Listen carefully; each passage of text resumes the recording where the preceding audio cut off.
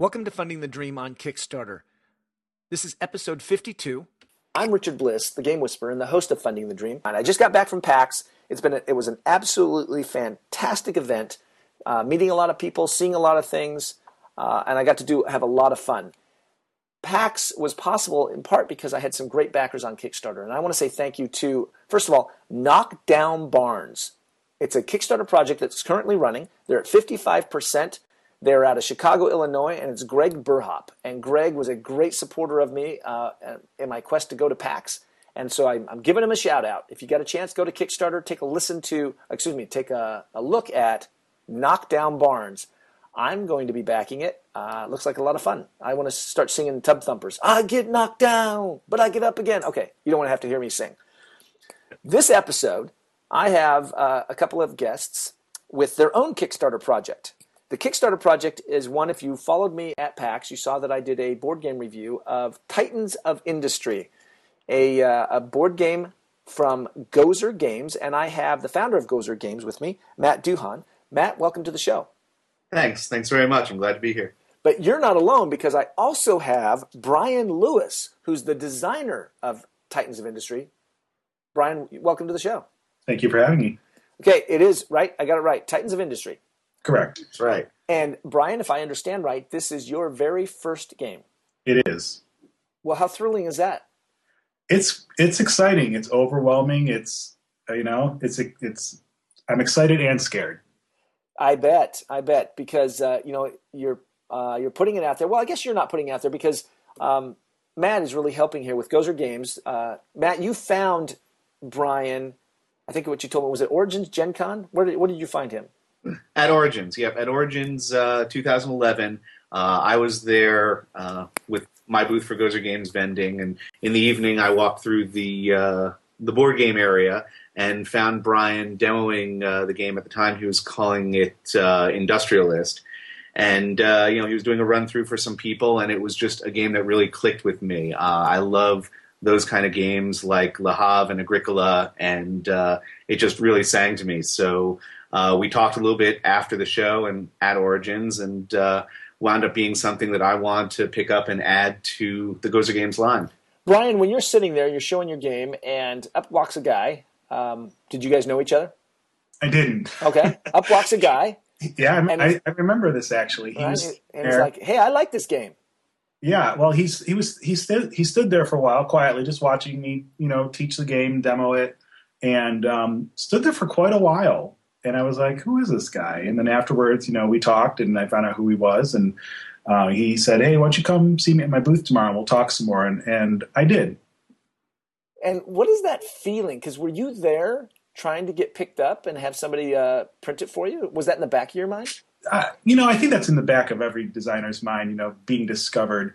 But I went there to play test the game because I had some friends that I see on a yearly basis, and they hadn't seen this project, and I wanted to, have them play it. So I put together my Excel graphics and my Word document graphics and put together this prototype, which looking back was a very sorry prototype, but got it across, and it was in the back of my mind, but it wasn't the reason why I went there. And so, Matt, you're sitting there, you're walking around, you see something, and you talk to Brian. What is it that you saw? And the reason I'm asking is because obviously the listeners of this show, some of them are you, and some of them are Brian, and I think they're kind of interested in what happens at that moment when you see something. You're like, "Oh, I like that, and I can do something with that." What's kind of going through your head? Right. Well, I've been walking through. I wasn't necessarily looking, to pick up any particular game. I, again, had that kind of in the back of my mind, and I'd had a couple of people during the day come up to me and want to show me their game, their prototypes as well. I was mainly walking through just kind of see what was out there and everything. And when I saw Brian there starting to talk about the game and demo the game, there were a couple of things that just really caught my eye. The game mechanics were the first thing that jumped out at me.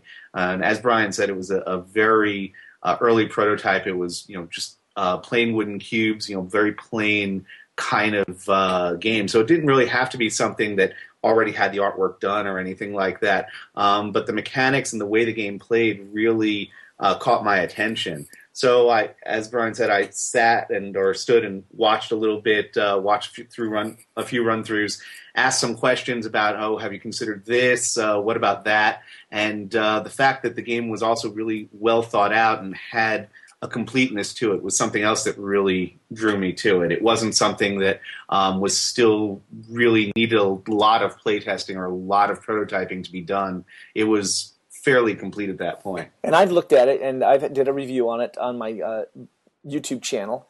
The components look awesome. The game, it speaks to me. I really like this kind of a game, this industry kind of concept, and so it's worked for me as well.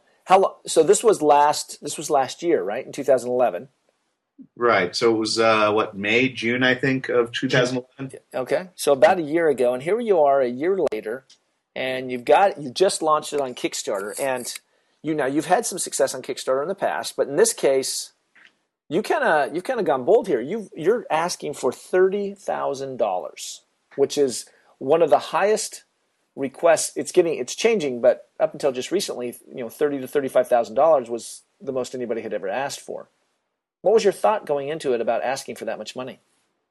Well, it's something that I really, I want to have a lot of transparency, and I want to really show. Basically, where it came from was I sat down and looked at the money that I'd already put into the game in terms of paying the artists, putting together prototypes, researching things like that, and taking into account the 5% that Kickstarter is going to take and the 3 to 5% that Amazon is going to take. Realistically, to pay for the manufacturing, to pay for the rest of the amount that I need to pay the artists, and to pay for shipping, $30,000 is really what I need to complete the project.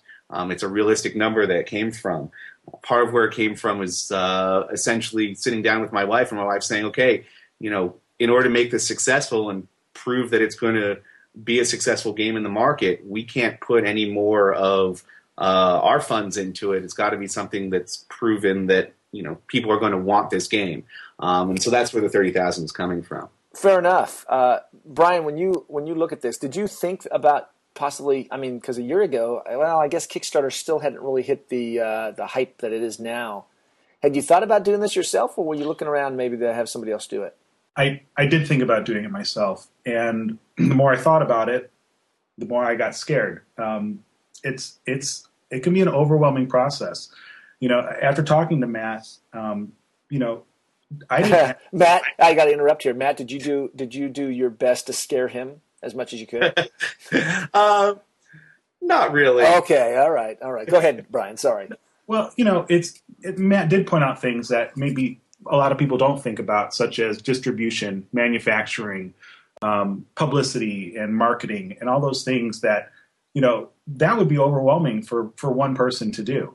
Especially because most of everything you just described is costs up front. Exactly. Yeah. Okay. Interesting. And that's something that I think has been fantastic about Kickstarter coming about, and what it allows someone like me or a game designer like Brian to do is just because I have connections with manufacturers or have distribution, there's still money up front that needs to be put into creating any sort of game, and being able to put that out there and vet that and get that interest up front is really it's a great thing. So you've pledged. Let's talk about this, because we had a little discussion before the show. You've got pledge levels. Your game, how much is this going to retail for? It's going to retail for $60. And so your pledge level is $55. So $5 off. What is that? That's less than 10% discount off of how much the game's going to cost. Now, you and I have talked about this. There's a lot of people out, particularly on the forums like Board Game Geek, that say that if they back a project on Kickstarter, they should get a significant discount. Why? You're not giving them a significant discount. You're giving them a, 6%, 8% discount? Right. What's your answer to that? Well, it's a couple of things. For one, realistically, and I think this occurs a lot in a lot of the other categories, but not so much in the game category. Really, Kickstarter is about funding a project, or as the title of your podcast is, funding a dream. It's to get people to pledge to help this project, this thing, come into existence. And so while I think it can be looked at kind of as a pre-order system, realistically, it's to get people to help make this dream a reality. And so, I look at it much more as like, a PBS kind of fundraiser. It's trying to raise funds in order to make this thing come into existence. Because if we don't reach the funding, no one's going to get the game. It's not going to happen at all. Another thing with the price level that we're looking at is I don't want to devalue the game. The game is it's a $60 game. It's going to retail for $60, and I think that offering it on Kickstarter for much less than that really almost devalues the game when people see it later on and they say, "Oh, well, now why do I want to get it in the store for $60 when back then it was worth maybe half of that?" Right. Okay. Very valid point. Brian, what do you think?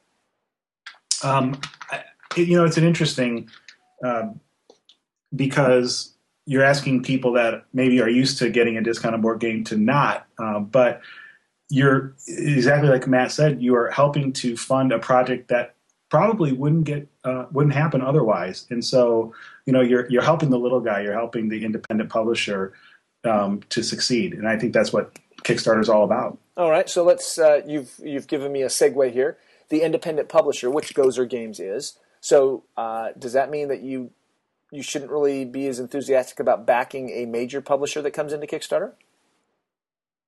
I put you on the spot.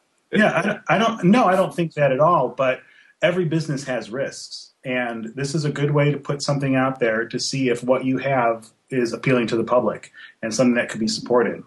And so I don't have a problem with maybe the major publishers doing that too, because they're taking risks too.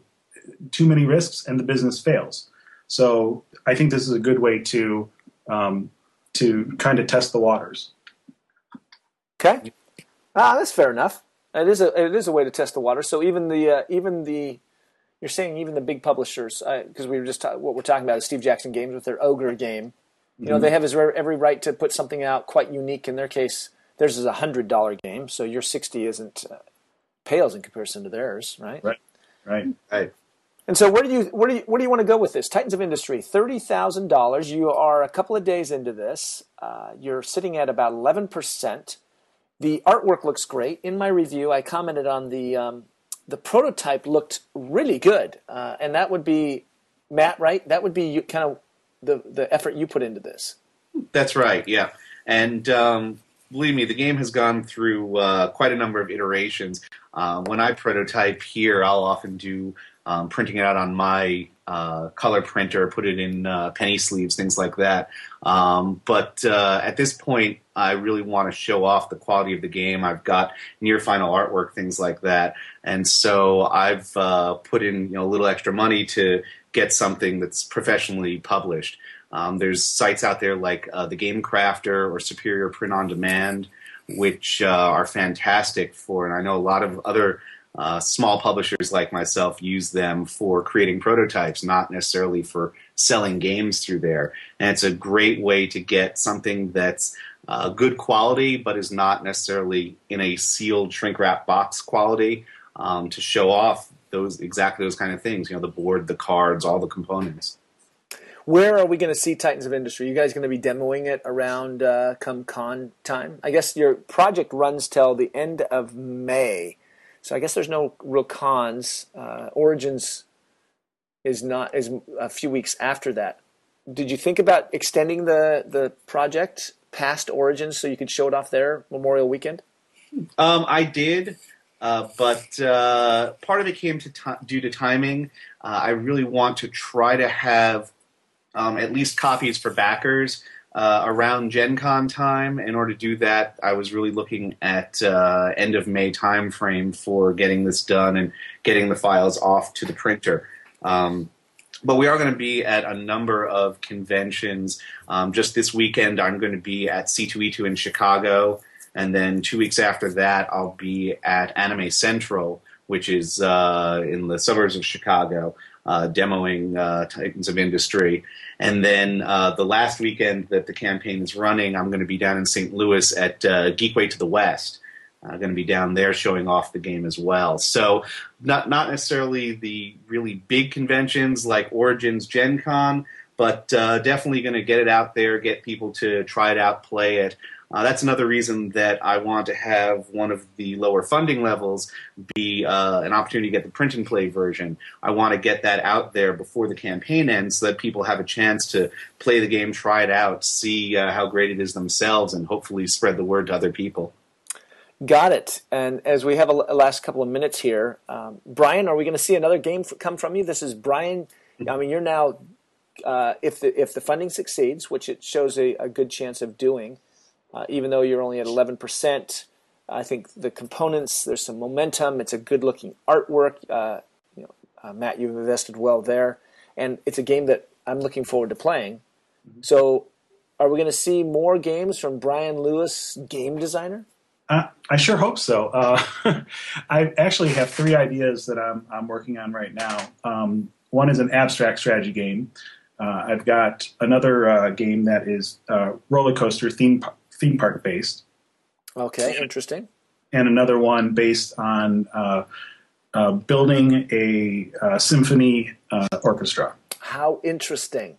How interesting. That one I'll be interested to see, because that's I like these unique niche out of nowhere. I think that's why Kickstarter is so wonderful, right? Mm-hmm. It allows you just to say, you know what, I'm going to try this, and if you can find the way to keep the components down, and then, so we'll look for that, Matt. And let me just ask you, because a lot of people always want to know, your $30,000 you kind of alluded to doesn't cover your costs. How many units are you producing with? Are you able to produce with that? If we just hit the 30,000, it's probably going to be either 1,500 or 2,000 units, manufacturing through Panda, great manufacturers. Yep. If we overfund, then that's going to allow us to bump that up to about 2,500 units and to increase the quality of some of the components. This is an expensive game, isn't it? It is. And I'm not talking about your retail price. I'm talking about your manufacturing costs. There's some good, and that's what I'm talking about. The prototype was rich in the components, and so you've got some heavy-duty components here. Well, thanks. Yeah, it's got a lot of components. There's I think 168 different resource chits, so it's definitely on the level of something like Ora and Labora or Le Havre in terms of the number of pieces that are in the game. Maybe even a little more than that. Well, we will look forward to seeing it. I will be pledging and backing it and looking forward to getting a copy. Gentlemen, thank you so much for being on the show. Thank you. Thank you. You've been listening to Funding the Dream on Kickstarter. I'm Richard Bliss, the Game Whisperer. Hopefully you've been inspired, and if you have, go out, put your own project up there, and let us fund it so that we can help you realize your dream. Thank you for listening. Take care. I get knocked down, but I get up again. No, we're going now. Bye-bye.